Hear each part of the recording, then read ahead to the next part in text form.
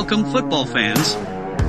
Buckle up for another hard-hitting episode of Player 54 Podcast, a show focused solely on the XFL. From a sunny Southwest Florida studio, here's your host, Michael Lathrop. Hello, football fans. This is episode 55, More Hires, and Alleen's Journey. This episode is brought to you by our friends at Royal Retros by 503 Sports. Royal Retros are the king of throwbacks. Royal Retros by 503 Sports provides a line of merchandise from legendary defunct leagues such as the XFL 1.0. If you have always wanted to get yourself a quality Las Vegas Outlaws He Hate Me or Los Angeles Extreme Tommy Maddox jersey, perhaps even an OG XFL's team's t-shirt, we have you covered. Simply click on the link provided in the show's description and notes and enter the code Let's Talk XFL at checkout to receive 10% off your purchase. Once again, this week we have limited XFL developments. With less than 75 days till the relaunch in February, the league continues to fulfill key front office positions. Later in the show, I will be joined by running back and Houston Roughnecks draftee Bryson Alleen to discuss his football journey and XFL draft experience. But first, we have those developments to cover. So, let's get to it. Did you hear the news? Did you hear the news? On November 29th, the XFL announced Wendy Bass as the league's chief business and legal officer. In this role, Bass will oversee the legal, people operations, and technology departments. She will also be responsible for the league's broadcast partnership with the Walt Disney Company and ESPN. In addition, Bass will oversee the league's betting and gaming efforts and will assist in collaboration with league sponsors. She will report to Russ Brandon. Then, on November 30th, the XFL named Brooke Campbell as the Senior Vice President of Team Services, as well as the promotion of Erica Muehlman to Chief Revenue Officer. In the role of Senior Vice President, Campbell will serve as a liaison between the league's business operations department, including ticketing, communications, marketing, game presentations, partnerships, digital, and content, as well as all 8 teams to implement the best business practices and create synergistic opportunity while curating each market's unique demands. She will report to Janet Dosch.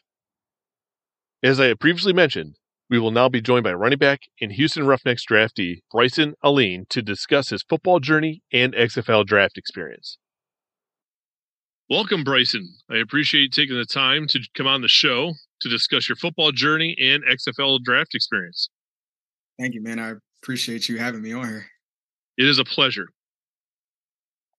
Before we get into the XFL draft, I think it would be beneficial if we provide some of your background first to help, some of our listeners know who you are, get a feel for who you are. You played your collegiate ball at Division I Delaware State University. Am I yes, sir. Right? Yep. Okay. Can you walk us through what your recruitment process was from high school to college and what your overall college experience was like? I had 0 offers in high school coming until maybe like February. February of 2019, like of my senior year. I ended up getting like a late offer from Gannon University, Division II, up in PA. I want to say maybe like the weekend before signing day. I was kind of holding off just because like my trainers and mentors and stuff, their vision for me was to go the JUCO route because, obviously we all believed that I could play Division I. So our thing was just kind of just waiting it out. And I was originally going to go to Fork Union Military Academy. I was super duper holding off on that because I had just started growing my hair and whatnot. I definitely didn't want to cut my hair. So, I was kind of banking on something to happen. I want to say signing day was February 4th. On like February 1st, I was on my way. I got a call from my trainer. Delaware State had just got a new coach, Coach Kenny Carter. Was on my way down there. So I had literally just left, I want to say, Kutztown University. I was on a visit up at Kutztown. Was coming home. He was like, all right, we're going straight to Del State. In the car, on my way down to Del State, I got a call from Gannon. And, they asked me like one last time, like, hey, listen, do you have an answer for us? And I was like, nah, I don't right now. I'm just still kind of weighing my options. Just came from a visit X, Y, Z. And then they were like, well, maybe this will help you. We're deciding to pull your offer and give it to somebody else. So this was, 3 days before signing day was that Tuesday. This was that Saturday right before.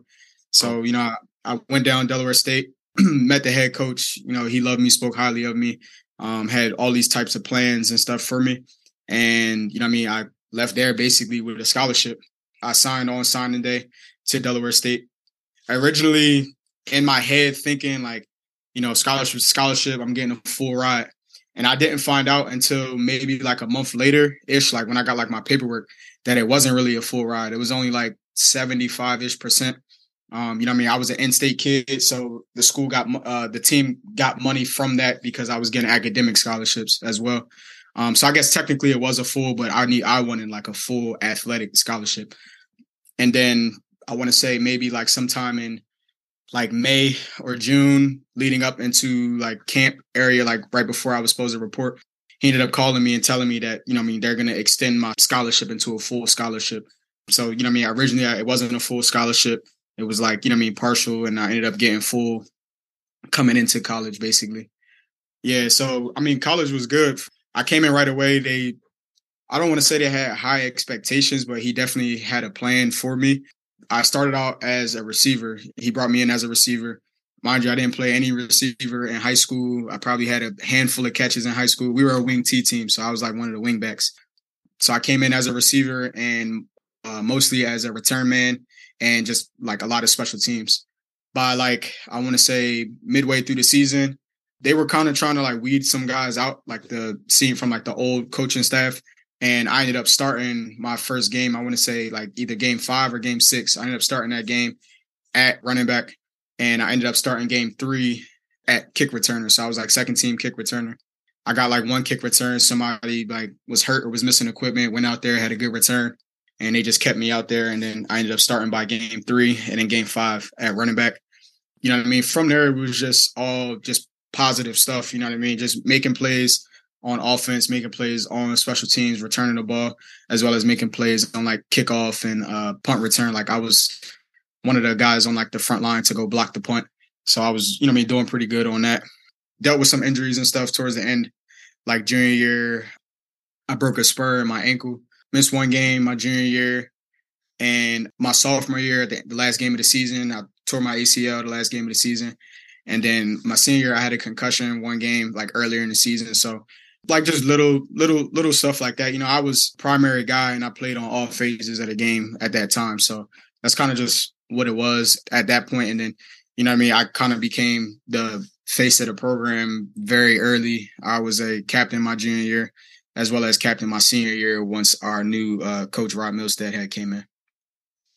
So you've had some adversity right from your college days. And I know we haven't got into rest of life and, we can kind of go down that path eventually. But I really wasn't all of that aware of you. I have seen you on social media, and I'm not a big FCF guy, but I have tuned in on things before. So, I'm a little bit of aware of you, but I didn't really know you. Right. And when I came across your one post, I'm like, you know what? Just hit me up.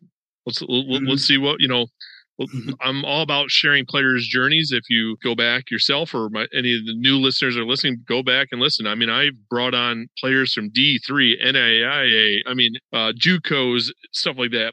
I've all been about finding these guys, connecting with these guys, and let's just sharing their story. So I'm, again, blessed to have you on the show. And trust me, I feel like I'm the blessed one. You are welcome. But yeah, I think you're doing me more of a favor than perhaps I'm doing for you. But when I did kind of get into this, I'm like, all right, I didn't realize that after college that you had signed with the IFL's Northern Arizona Wranglers. Yeah. Can you share how that opportunity came about? Dude, so originally when I graduated, I was scouted by a couple teams. I was scouted by, I want to say, the Jets and the Colts coming out of college. Some funky stuff kind of happened at my pro day. We did our pro day at University of Delaware, bigger Division I school in Delaware right up the street. Did our pro day there. They were only 2 teams assigned to guys that weren't University of Delaware athletes. So, we weren't very highly looked at I ran the fastest 40 at that combine that year, like of anybody who were there. That was the year Nasir Adderley came out. He plays for the Chargers now, starting safety for the Chargers. I want to say Troy Reeder came out that year too. He was with the Chargers. I believe now he's with the Rams, or he was with the Rams first. Now he's with the Chargers. So yeah, I came out the same year as those guys. After that, I went to a couple CFL workouts. I ended up getting a call from the Hamilton Tiger Cats, and I was supposed to go out there as well. Got the call from their U.S. scout, and then that year the CFL went into a lockout. So no rookies could come in and everything. So just kind of downhill from there. And then I originally got with a guy named Zach Hibden. He is the owner of Athletes Scouting. I don't know how he came about. Might have been somewhere on Facebook or something like that. And, he just reached out to me.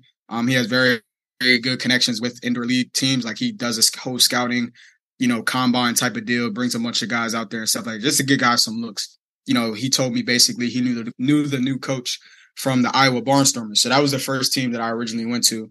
What year was that? 2020. And, I went out there, ran my 40. I ran a 4.39, I want to say. And then, I got my offer letter, on my way back home. So that was locked in.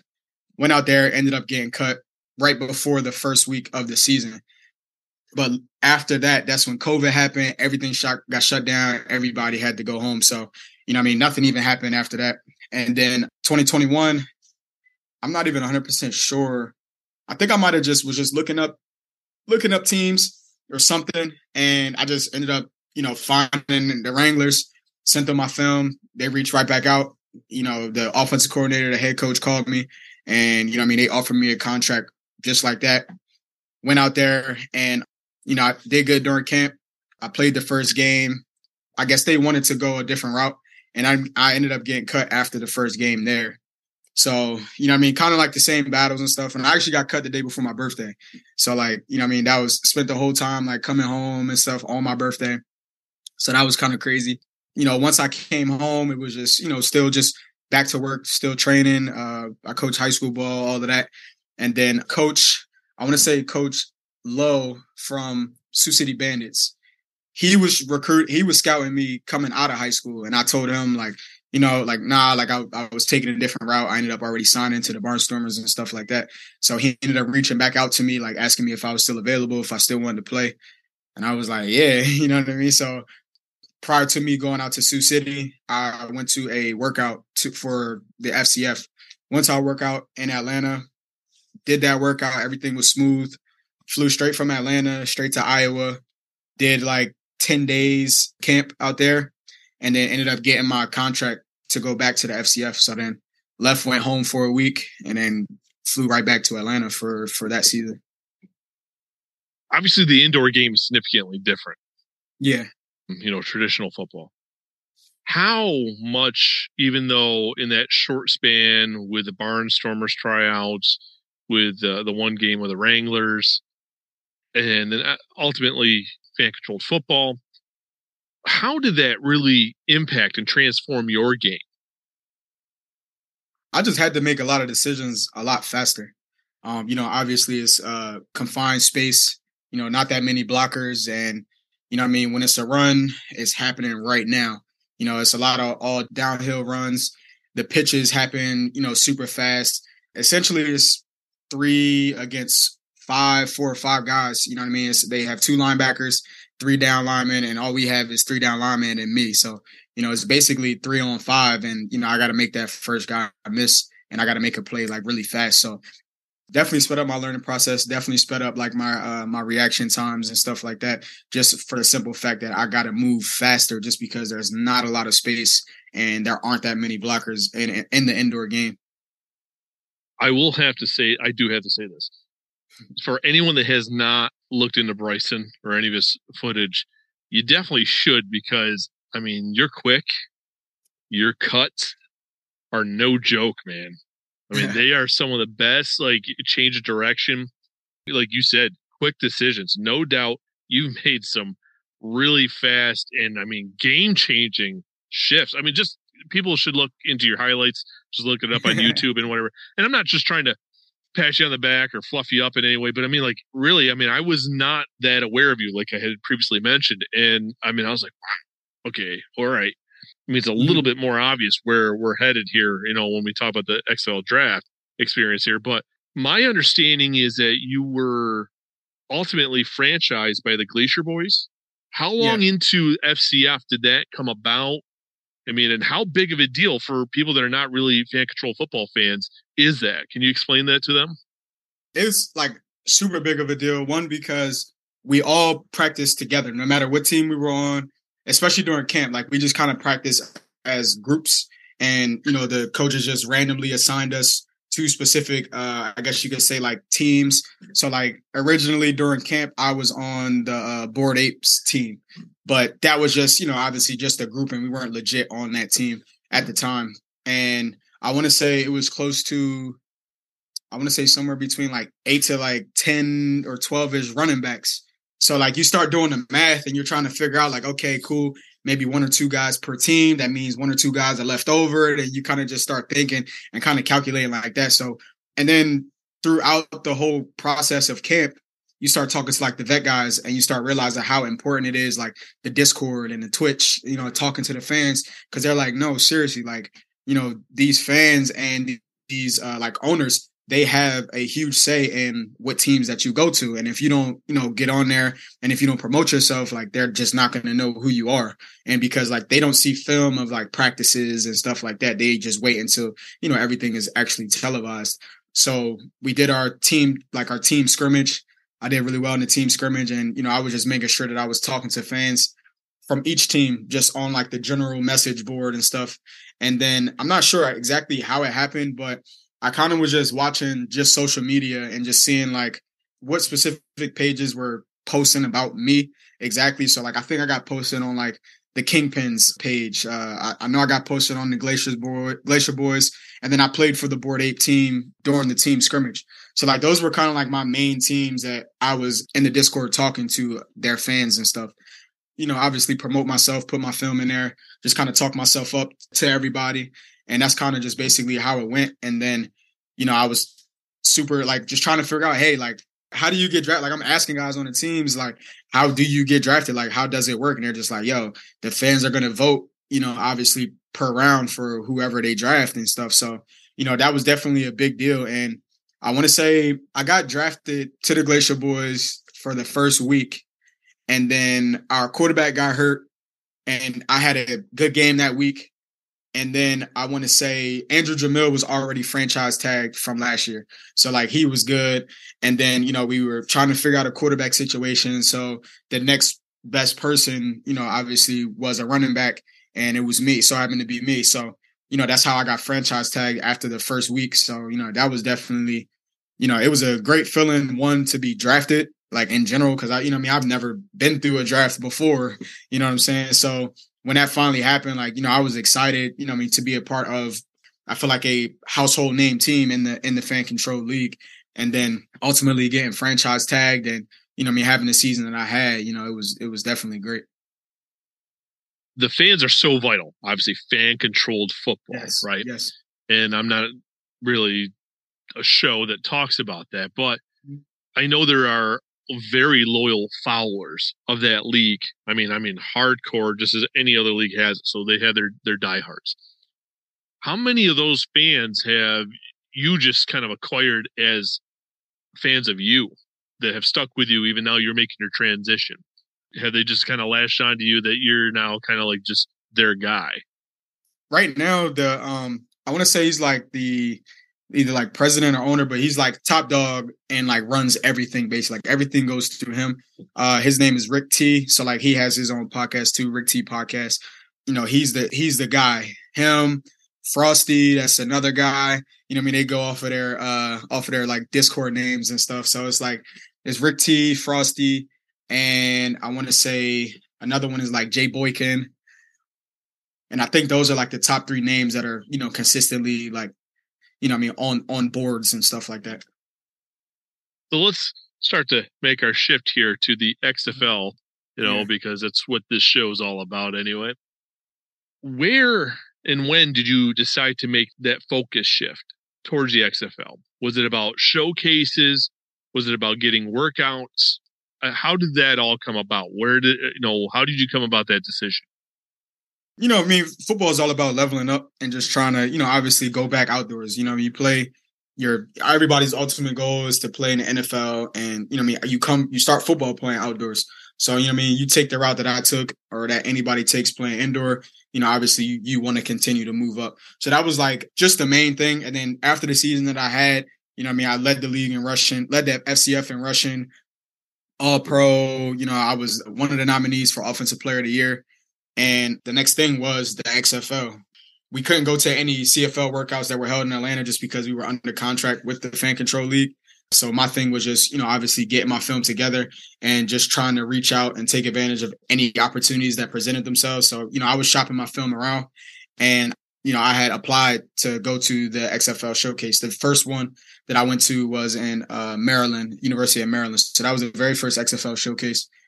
Went to that one, obviously did good there, had good film, did good in all the position drills and all the testing stuff and everything like that. That's kind of how it was. And I want to say maybe less than a month later, I had got a call from a director. I wasn't sure what team it was from, but they were like, hey, listen, like, you're going to get a draft invite. And I was like, okay. And he's like, you're going to get a draft invite tomorrow. If not today, it'll be tomorrow. So I'm like, all right, cool. And, sure enough, check my email the next day. I had the draft invite right there. So, obviously from there, it's just all about, taking advantage of those opportunities and everything like that. And then, just reaching out to people. I treated the professional level just like high school. Like, I friggin' almost failed my chemistry class my senior year of high school because I'm sending out film all day long. Like, no matter what school you could think of, they have my film somewhere in their emails. So, I just kind of treated it like that. I was my own agent. I had an agent at the time, but I was doing my due diligence because at the end of the day, it was for me. So, I was sending my stuff out. As soon as the XFL posted about what staff was on what teams, I was looking people up on LinkedIn, finding out their emails, and then just kind of just dishing it out. And then, I ended up getting a private workout to the DC team. Went down there, like, that was all good. And then from that private workout, it just kind of like, I don't know, it was just like a spark. In a matter of like a weekend, like, I had reached 4 teams had reached out to me after the DC private workout. So that was kind of how that went. I was going to say, did you leave that workout in the lead up to the draft and feel like that DC was the team that you were on the radar? But obviously 4 teams, half the league. So did you gauge that one probably had more interest in you than the other? Or did it kind of seem equal? Did you feel pretty good about your chances going into the draft? So DC, honestly, I don't think they had any interest in me at all. I just so happened to email the director of player personnel, and she emailed me right back and was like, come to the private workout. So that was like on like a Tuesday, and that workout was that Saturday, and I'm only an hour and a half, 2 hours from DC. So, it was nothing for me to go down there, and I've already been training, so I was ready to go. One of my coaches from the Fan Control League, he's the offensive quality control coach in Houston. My specific head coach for the Glacier Boys, he's the offensive coordinator for Orlando.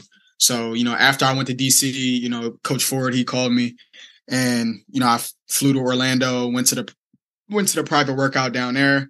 That's kind of how my kind of connections kind of went. Yeah, it was just, there was no real, I guess you could say, no real like overpowering presence from a specific team. It was just like, hey, this is so-and-so, we want you to come down. Hey, this is so-and-so, can you please send us your film and stuff like that. Was enough that you must have felt pretty good going into the draft, even though it was a 2-day. So did you have a good feeling that you would be a first-day drafted player, or did you kind of feel like you're going to be day 2, or it really didn't matter? You felt good about it? I definitely felt good about it just because I was in communication with different teams. So at the end of the day, when teams are talking to you, telling you that they're putting you on your draft board, you're getting a whole bunch of information sent from the XFL, sent from specific coaches. You just kind of feel good about it, and, in the back of my head, like, I already know kind of how the game goes.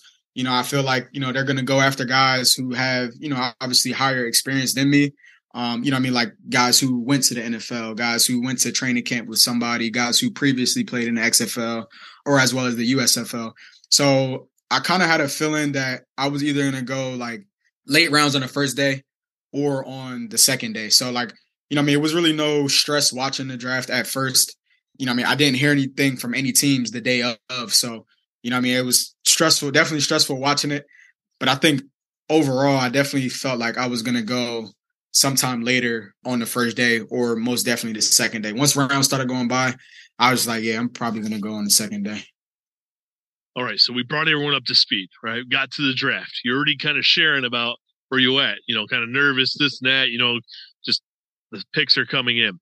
So let's talk about your big XFL draft moment. Mm-hmm. So on November 16th, the Houston Roughnecks selected you in the 11th round of the offensive skills segment with the 88th pick. Right. Can you walk us through, a little bit more of that day? Let's focus in, how you woke up, where did you spend the draft? Did you just treat it as another day? Did you kind of like surround yourself with like family, close friends? I mean, how did you prepare or handle that particular day as those picks started coming in? Can you just walk us through that? Yeah, so originally, that weekend when everything was kind of leading up into the draft, my original plan was to like spend it at home just around like family and friends, because I felt good. Like I felt really good. I was like, I'm gonna get drafted. You know what I mean? That's just what it is. So, that was my original plan. But I'm a personal trainer in Philadelphia. So I work 5:30 in the morning until 1:30 in the afternoon. So then I found out that, the draft was starting at 11:30. It wasn't going to start like afternoon or something like that. So I'm like, all right, dang, like, I'm just a regular guy. I got to go to work. So I'm at work and, my job already kind of knows my job already knew like what was going on. We had a team meeting. I ended up finishing up like my last training sessions around like maybe like 10 o'clock. So I was still cool. Like, I was sitting there just watching the draft and everything. And everybody's kind of like, yo, like, you hear anything yet? Like, and I was like, nah, man, like, it's still the first round. Like, I don't really expect anything right now. So then, we started our team meeting and they're like, hey, listen, like, we know what's going on. Like, just try to pay attention as much as possible, but like, do what you need to do. Like, if you gotta get up, walk away, like, do what you need to do. So like, I'm in there, like listening to the meeting, but like not really like completely zoned out. So like just listening, seeing the picks come through and everything. Then my agent called me around like round 4 or 5. So like I get up, grab my phone, hop on the phone, and then, he's asking me if I talk to anybody, and I was like, nah. And he was like, well, like, just stay patient. Like it's a strategy kind of going on the way everybody's picking their guys. So just stay patient. So I'm like, all right, cool. So it's around like 2 o'clock.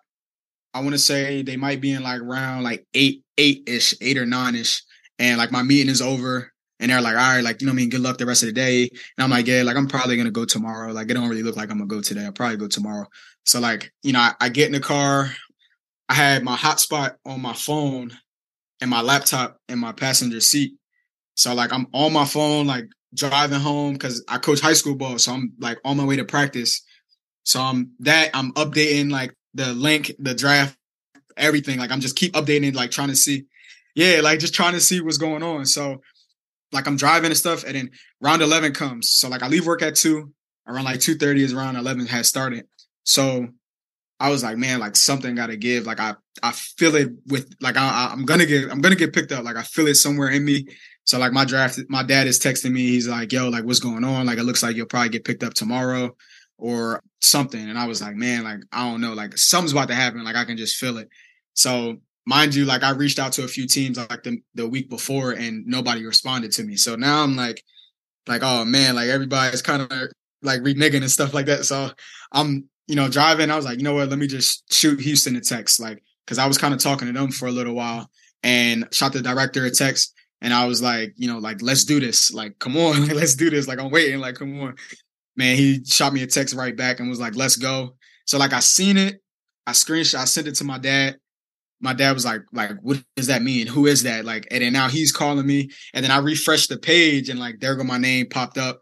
So like, I'm in the car, like trying to switch lanes, looking at my laptop. I'm like, oh my God, like, you know what I mean? Come on. And that's kind of how that went for real. That's very interesting. And I'm not just, to be cliche or anything. I mean, what's the chances that you text somebody that's going to be in that decision Yeah. and it happens. I mean, how much do you feel that text helped make that happen, or do you just feel like it was already happening? I don't know, man. I honestly feel like I'm 50-50 on it. It was like I know I was on their list somewhere, and it maybe like seeing my name pop up and was like, oh yeah, boom. So like, or like I don't know. Like I think I know I was definitely on their draft board. You know, obviously teams gotta, cross their T's, dot their I's, get all their, specific guys that they want. I wouldn't say I'm not a high profile guy. So they want to get their guys kind of in order. And then they knew I was still going to be on the board. Like I wasn't really super duper talking to anybody else. So, that's why I figured I was going to go on the second day. For that to happen, it was just crazy. Like had a gut feeling. I was just like, I'm shooting this text. I got to shoot this text because if I don't, like I'm going to be mad when I don't. And you know what I mean? Like I'm just going to be upset. So yeah, I was just like, hey, like you miss 100% of the shots that you don't take. I was going to ask you how surprised you were that Houston selected you, but seeing that you text them and you already got a response back, let's go or let's do this type of thing, I would say it's probably not that surprising, right? I mean, you kind of got your response, it pops up. I mean, it was mostly surprising only because, like, you know what I mean? I'm waiting around all day. You know what I mean? I was it was the last round. And then, you know what I mean? I'm, like I said, like, I'm not a high caliber guy. You know what I mean? I didn't get any experience in the NFL, didn't get any experience in the CFL, pretty much undersized and stuff like that. So, you know what I mean? For that to still happen and for the route that I had to take to kind of get to where I'm at today, like it was definitely still surprising, like most definitely still surprising.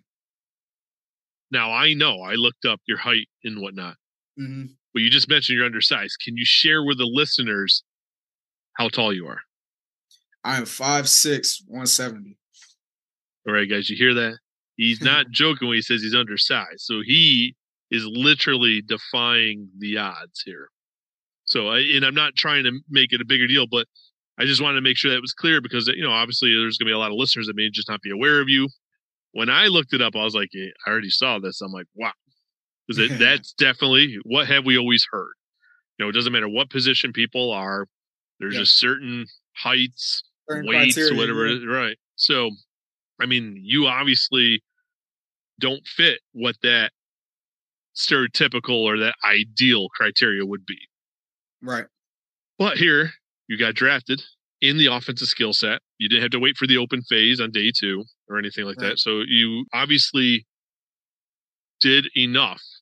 You proved yourself in person over and over again, whether it was a workout, whether it was the showcase, whether it's just your FCF, your brief IFL experience, or whatever it is, you have done enough to prove it. So have you received any phone calls after your draft from anybody in particular? Obviously, how long did it take for people to realize it? Was it you bringing it to their attention? Like, hey, dude, I got drafted. College coaches, previous professional coaches, former players. It happened. It happened pretty fast because, like I said, like I was driving, like all of my friends, everybody knew that like the draft day was, was that day. So, everybody is still like, who can watch it at the time, everybody's watching it. So on my phone, and then, as I'm like celebrating in the car, like looking at it, I continuously feel like my phone go off and buzz and buzz and buzz and buzz. And then my closest friends from college who were watching it, I think they were like one of the first people to see it. They immediately posted about it. And then, like it just kind of trickles and trickles and trickles. So that was kind of how it went. Then they tagged me, the Roughnecks tagged me on Twitter. And it also just went from there from, people sharing it, retweeting and posting about it. That's kind of how it trickled down. So I don't think I honestly reached out to anybody to say exactly that I got drafted because I waited a little while to like repost a bunch of stuff just because like I was like still in the moment, like answering phone calls and everything. So I didn't get a chance to repost anything until like later that night. And like by that time, like I had a bunch of reposts and a bunch of tags and a whole bunch of stuff. So, my closest friends and family, like they saw it. And then, obviously once I finally relaxed and stuff, like I had the chance like to text people and everything who were watching it. So, those people who were like close to me, they all saw it. Awesome. We all have support networks, right? Some larger than others, but it's really awesome, when people, whether they come out of the woodwork, whatever it might be, just make sure that they're catching you on your high. Not that you are a multimillionaire yet or anything, right? Not riding your coattails, but to take that moment to acknowledge that you've kind of made that next step, that next step on the stepping stone towards your dream. And it's kind of cool that they're not, so self-centered, that they're going to take the time and kind of high five you, praise you, and kind of just, I can only imagine that's awesome as a player to kind of have, more of that support. And that it's been a long time coming, and a lot of these people have had that faith, and they're really looking forward to your continued journey. It's got to be cool. Yeah, most definitely. I mean, like, I'm from Delaware, very small state. I'm very active in, like training, like with, high school kids, younger kids, a lot of parents, they look for me to train their kids. I coached at 2 different high schools in Delaware. My younger brothers, I coach one of my younger brothers now, another one of my younger brothers in college playing now. And I got a lot of support, around, from regular people who just have, a regular 9 to 5 who don't play any sports, to people who used to play sports who are older than me, who I be around, and, people who currently play sports, people who are in college and everything like that as well. So, I definitely got a lot of support. So everybody who reached out, I felt like it, came from a positive place. You know what I mean? Draft is a big moment, but the job's not done, right? So we got a lot ahead, or you have a lot ahead. I'm just a a host here with a show. But how much communication have you had now with the Houston Roughnecks? Coaches, director of player personnel. Have you got emails, phone calls? Have you received the playbook yet? Anything like that moving? I know we got the camp in January, but I mean, I don't know how much in the process they're in the, communicating with you and setting things up for that transition to Arlington, where camp is going to be. Right. I mean, right after the draft, I spoke to offensive coordinator, Coach AJ. I spoke to my running backs coach, and I want to say, that was it. Obviously talked to me about, what the game plan is for me, where they see myself in the system. And then we just received our off-season workouts from our strength coach and everything. And, they just let us know, hey, like, listen, this is, we got our itinerary for, where we report, when we report, where we're going to be at, where we'll play at, stuff like, little things like that. So, obviously they let us know that we should be receiving, more information as we kind of lead up to it. They kind of want to do some more stuff like in person while we're out there and stuff, but they'll probably let us know like more of like the basic stuff, just so they don't have to start from scratch once we get out there. Yeah, but they're not leaving you hanging, right? You're wondering what's next, right? So definitely not leaving us hanging. They're staying in contact. We have like a portal where they just send us like all types of information. We're constantly getting questionnaires, equipment managers texting us like, hey, what's your size in this? What's your size in that? So it's definitely not like a cliffhanger at all. We're just constantly getting something, at least like maybe like once a week, or somebody reaching out just to make sure like everything is straight and everything. All right. Well, you got to keep grinding. You can't grind too much or you get yourself hurt, right? So now it's going to be that happy medium. Like, you got to make sure you're ready to rock and roll, because that's essentially the tryout of a lifetime. Whether you got drafted or not, it's essentially the tryout of a lifetime, right? Yeah, most definitely. Right. So good deal there. I want to kind of shift to the tweet that got us connected. All right. Mm-hmm. Because you had posted back on November 27th on Twitter. And if you don't mind, I'm just going to read the tweet that kind of got me to respond. Yeah. So you posted, in all honesty, I got a story to tell. Where are the journalists and news outlets that want a story about a kid from Delaware in adversity and taking advantage of opportunities? So here's your opportunity, right? Yeah. Forget my questions. What is it that you feel needs to be shared? Your story from your background and your adversity. So here's your platform. Here's your moment. Yeah. Most definitely, especially coming from Delaware, I feel as though, and that tweet was more so aimed towards our outlets in Delaware. We don't have a lot of guys that come out of Delaware and play professional ball.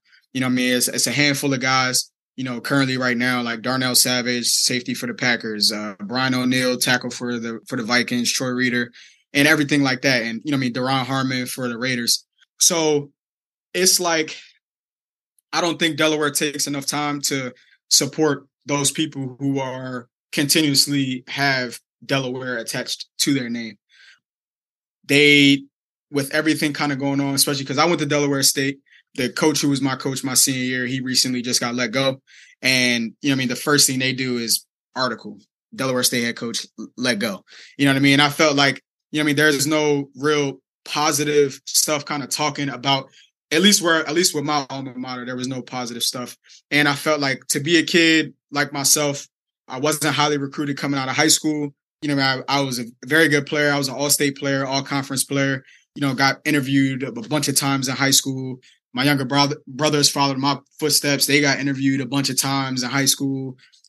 My dad, same exact way, getting interviewed and everything like that. All the good stories. And then, I go to Delaware State, same thing, make a name for myself there. And, we weren't on the super winning side there. Like I went 0 for, I think, my sophomore year and everything. And then, still happened to kind of overcome things. I never left Delaware State. I was still an all-conference player and kick returns as well as running back. And then, going through 2 head coaches, that was tough, facing adversity. And, I knew I'm not the only one that kind of goes through that. But being a Delaware guy, staying in Delaware throughout high school, staying in Delaware throughout college, coming here, coaching our Delaware guys, and then, obviously still fighting through these opportunities. I've gave up jobs, gave up money to fly to Iowa twice and then get cut the day before my birthday, to come back home, to fly back out to Arizona, get cut the day after the game. You know what I mean? To kind of still be working as hard as I am. You know what I mean? Like, people still were asking me like, dang, man, you still playing? And it's like, yeah, like, I care about football. I want football to be my job at the end of the day. So, my thing was like, growing up, I just went to work at the end of the day. You know what I mean? I felt like it should have been more light shined on not only myself, but especially coming from Delaware State, where we need that positive energy. We need to talk about, the professionals who get, at the end of the day, if you get paid to play anything, you're a professional. No matter what level it is. And if, it's good publicity, you get recruits and all of that stuff. So, it was our volleyball team is in the NCAA tournament. You know what I mean? They just won the MEAC championship the other day. And, I didn't see any information about that. I just knew just because I still follow the programs and everything. So, my thing was just like, I felt like it should be more light shined on people in Delaware who continue to come back and help our younger guys, our younger athletes in general, and who continue to kind of put on for themselves and attach Delaware to their name at the end of the day. There's definitely a lot of, I don't want to say like controversy, but it's definitely just a lot of back and forth that goes about being somebody coming from Delaware. Whether or not you succeed or not, there's different groups of people who train people. And then, there's different levels of, what we expect coming from here. So you got a different chip on your shoulder. And, seeing other people whose hometown support them crazy, no matter what level they're at, no matter, how long it took them to get there, I just felt like we were lacking in that. And then, even after I tweeted that, I was like, Delaware, to be specific, we need to do better. We needed to do better. You know what I mean? And I felt as though somebody with my story that I just spoke of, like 0 offers coming out of high school, you know what I mean? Tore my ACL in college, went through a different coaching change, cut multiple times, and then finally get another opportunity, like just continuously taking advantage of opportunities, going to Atlanta, doing what I did in Atlanta with Delaware attached to me. And I'm speaking highly of Delaware, speaking highly of, the adversity that I faced at Delaware State, and I overcame that adversity. So, even to get this opportunity to be drafted into the XFL. So, I felt like that was a big deal, and that was something that needed to be talked about. We watch all this news, whether it's national news, local news, and we see so much negativity. And I understand there's bad things that happen in the world, whether it's our hometowns, our states, our country, around, the globe. I get it. But there's also good. And I can feel where you're coming from, because I grew up in a 2-light town an hour south of Rochester, New York, right? I grew up in upstate New York, and this is not about me, but I get where you're coming from, because there's so many high school athletes or even athletes that go on to play college from those areas that those local channels just don't really dive into those small rural towns or even whatever. Everything's about New York City. So I can get what you're saying. You're from a small state. And yeah, there's a chip, but that chip is getting you where you want to be, right? You're not there yet. You're still, so it's hard to say that is totally bad because it's driving you. It's giving that fuel, right? So don't lose that, right? And I'm not saying you're going to, but hopefully your state, local news and stuff can kind of shed light on it because it is kind of sad, and not to kind of go down that road too much, but it's unfortunate. And so you're right. I mean, you have done everything in your power, right, not only to represent yourself in the best way possible, but to represent where you're from, your roots. And they should celebrate that. And, that's kind of a shame that they're not. I'm sorry. Yeah. It was just one of those things, you know what I mean? Especially coming from a school from Delaware State and then, kind of just maneuvering my way through. And I think one thing that kind of lit that fire in me was the amount of recognition and the amount of exposure that us as athletes got from the Fan Control League. You know what I mean? It's like, man, we should be getting that in the state. You know what I mean? Our state is so small. You know what I mean? Our state is so small. Every other state supports anybody that comes out of it.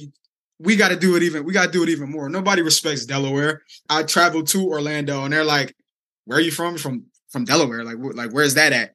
You know what I mean? I go to Delaware State. It's not even many guys from Delaware that go to Delaware State. We got a lot of like Maryland and Florida and, New York, New Jersey guys that are down there. So, I'm super proud to be where I'm from and I want to continue to put that on. And, it's just one of those things, like you said, it built the chip on me that will forever be on me simply because I'm from here. Like, it's like you don't, obviously recognition and all that from the state because I haven't got it since then. So it continues to just kind of go. And it's like, yo, man, like I just think we need to do better as a state with, just supporting different characters and pieces that come out of here and continue to put on for it, no matter what level it's at. There's one more thing that you had posted on your Twitter account that I kind of wanted to touch base if you don't mind. Yeah. And I'm just going to read the tweet. Yeah. Really want to focus on mental part of being an athlete. Nobody ever breaks down that part until it happens. Heavy focus on physical prep and not the mental prep. Just take a moment. And why should this be more of a focal point? So recently I've been talking to one of my mentors about starting up a program that basically talks to young athletes about the mental stressors of being an athlete. The number one thing that, we go through is life after football. And, there's a whole bunch of all of these statistics of, guys who actually make it to play college football, guys who actually make it to play professional football. And those people who get to make it is very slim. So, we got to be ready for that to happen for you. Like, what are your next steps? What are you going to school for? What's your major? Do you have a plan for post-grad while you're waiting for whatever's going on? I graduated with a strength and conditioning major and a concentration in strength and conditioning. I was an exercise science major. I had the opportunity to go to Central Michigan to be a GA for my old strength coach out there. I turned it down because I told him I was like, I'm going to go the professional route. Like everything was good. I had a good pro day, everything like that. And, from that point forward, like I said, I already kind of gave my background story. Things did not go as planned. I was working overnight at a local liquor store down the street from my house, getting up in the morning, taking my brother and sister to school, going to sleep, getting up, working out, and then coaching high school ball and then like wash, rinse, and repeat. So, it was a certain point during that time where I'm like, I don't know why I'm doing this anymore. I don't know why I'm even going to the gym. Like, what doesn't matter anymore? Like, I'm not playing. There's nothing going on. Nobody's talking to me, anything.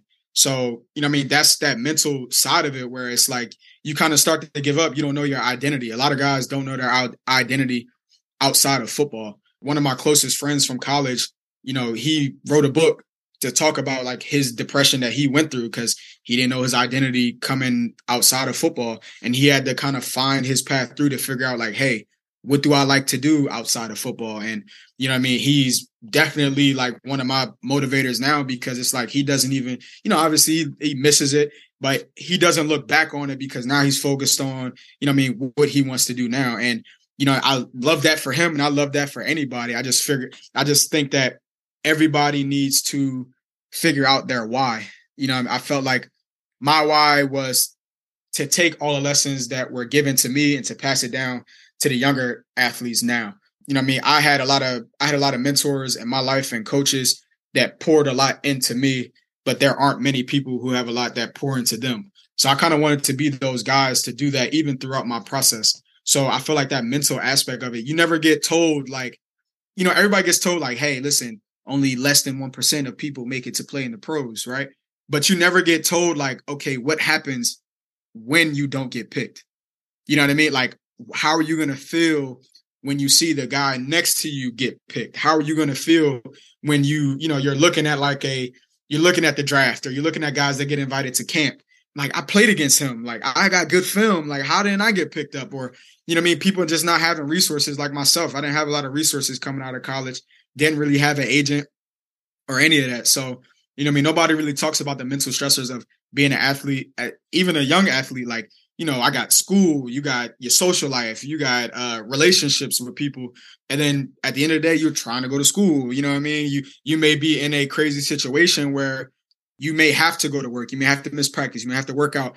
You know what I mean? Your family situation may be bad. You may live in a impoverished area, and you know what I mean? Your main thing is, hey, I got to get out of this area. I have to play football. And now you got a lot of stress on yourself to kind of make your family situation better. So I don't think it's talked about enough within the football community. I think everybody just talks about, hey, have a backup plan. Like, that can only go but so far of having a backup plan, but nobody talks about, hey, this is how you're going to feel. This is how you should cope with it. This is what you kind of need to do. This is what you need to talk about. You know what I mean? To kind of, and like I said, like, everybody's worried about the physical side. This is how you prepare to transition from high school to college. You need to work out X amount of times. You know, this is how fast you need to run to get picked up. You need to run a 4.4 or better.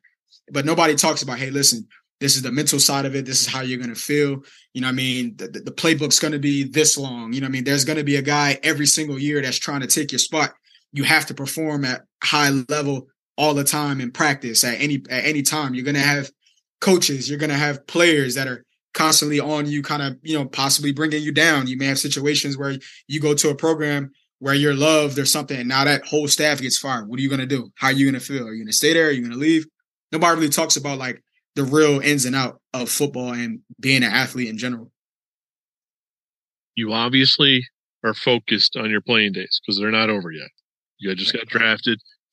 Far from over. From what I've seen from your clips, I haven't watched full games or anything, but from what I've seen, I believe they're far from over. So let's not try to shift focus too much. But it sounds like you may have found your purpose for when football is done. Right. You see an issue. You see that there could be a potential solution. You know, so where you're at, you're still pursuing your career. You're still young enough where it's far from over. So right. Even if it takes a year or two, whatever, obviously keep just grinding for the XFL, for the NFL, you know, whatever, just make it happen. But sounds like you kind of already connected, you know, you got a buddy that wrote a book and stuff. Sounds like you kind of have that network where maybe you guys might have your purpose for once football is over, you know, whenever that is, if that's 10 years down the road, whatever, because, you know, people have nice long careers anyway.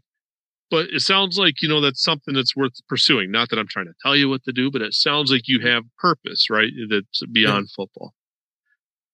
Most definitely. You know, it just thinking of different ways to just, you know, just outreach and just talk to kids. And, you know what I mean? Like I said, continue to talk about my story because, you know, it wasn't easy. You know what I mean? I'm just a hardworking guy with a chip on my shoulder, you know, who just faced adversity and took advantage of opportunities.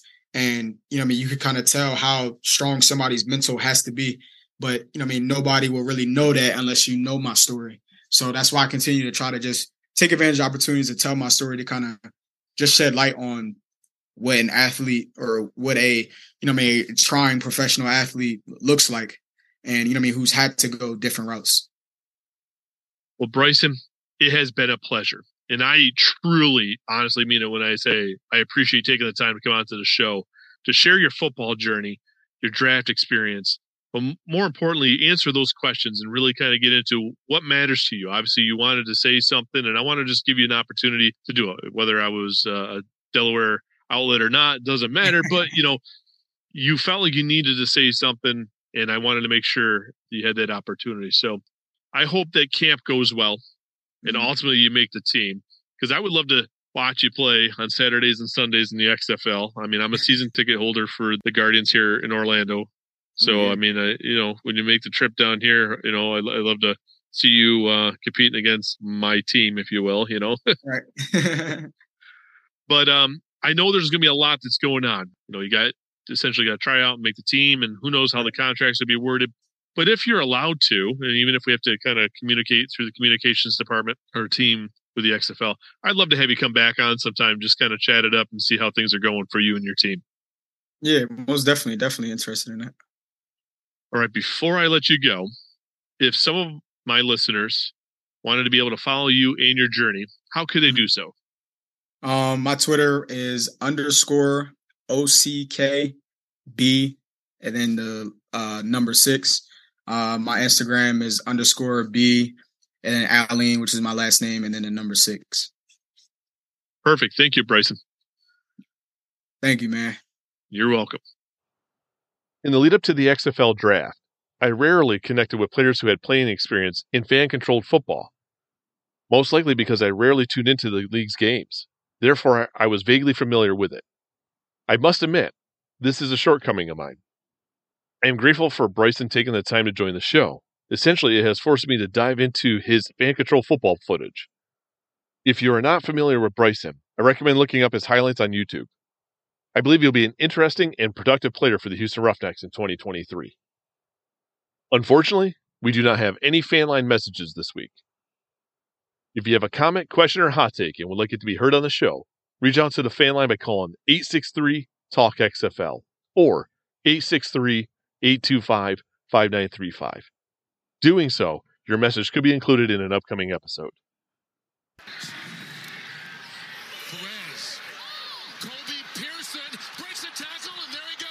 All good things must come to an end.